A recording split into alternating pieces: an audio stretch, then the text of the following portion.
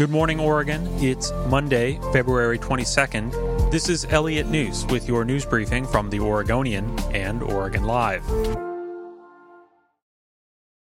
Oregon seniors age 70 and older can sign up for COVID-19 vaccine appointments starting Monday. In the Portland area, 7,300 new appointments will open for booking at 9 a.m. Portland area residents can book appointments at covidvaccine.oregon.gov or by calling 211. Sign-up procedures vary across the state, but any Oregonian can call 211 for information about how to sign up in their county. Residents ages 70 to 74 years old will be competing with appointments with older seniors who became eligible in the first two waves over the past week or two. Among the 31 states that have released comparable numbers, Oregon ranks third from last in its vaccination rate for seniors. Only 21% of Oregonians aged 70 and older received at least one dose of the vaccine as of last week. Only Rhode Island and Pennsylvania appear to have vaccinated a smaller percentage of its oldest residents.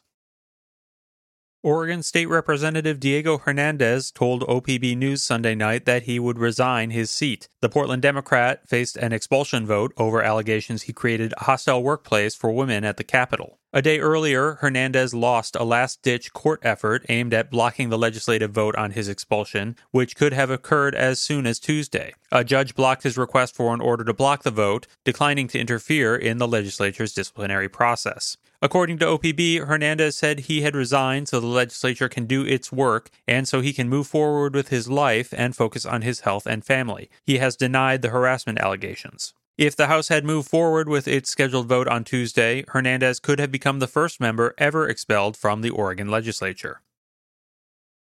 Oregon utilities have restored power to 700,000 households and businesses as of Sunday, but tens of thousands remained without electrical service more than a week after the onset of a powerful winter storm. Oregon regulators have identified repeated failures by the state's two largest electric utilities in keeping up with tree trimming, which may have exacerbated problems last week. Utility officials say it's possible to harden the grid against such outages through vegetation trimming, advanced grid technology, and other improvements, but that all comes at a cost, which would inevitably be passed on to ratepayers. Underground distribution lines, for example, can cost 4 times as much as overhead lines, and they can actually fail more frequently. Smart meters can provide location data about outages and other problems, speeding up repairs, but investments in high-tech solutions could also increase costs to customers.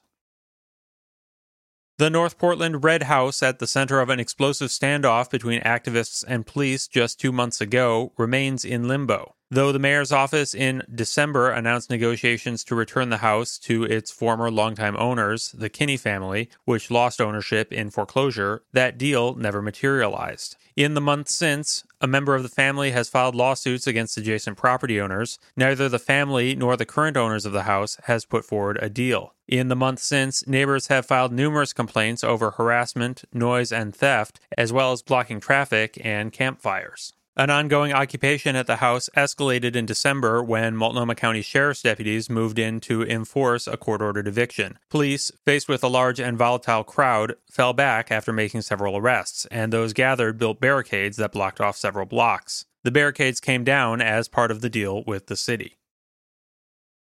A large bust of York, an enslaved black member of the Lewis and Clark expedition, appeared Sunday on the same Mount Tabor pedestal where a statue of Portland editor Harvey Scott stood until being torn down last fall. York was enslaved by one of the 19th century expedition's leaders, William Clark. It wasn't clear who created the bust of York or who put it on the pedestal, but park officials say it's not a danger to the public and they intend to keep it up for now. The Harvey Scott statue came down overnight on October 20th, one of several statues of historical figures toppled across Portland in the wake of civil rights protests last summer. Scott was editor of The Oregonian for 40 years and a well-known conservative who opposed his sister, Abigail Scott Duniway, on women's suffrage. He died in 1910, and the statue went up on Mount Tabor in 1933.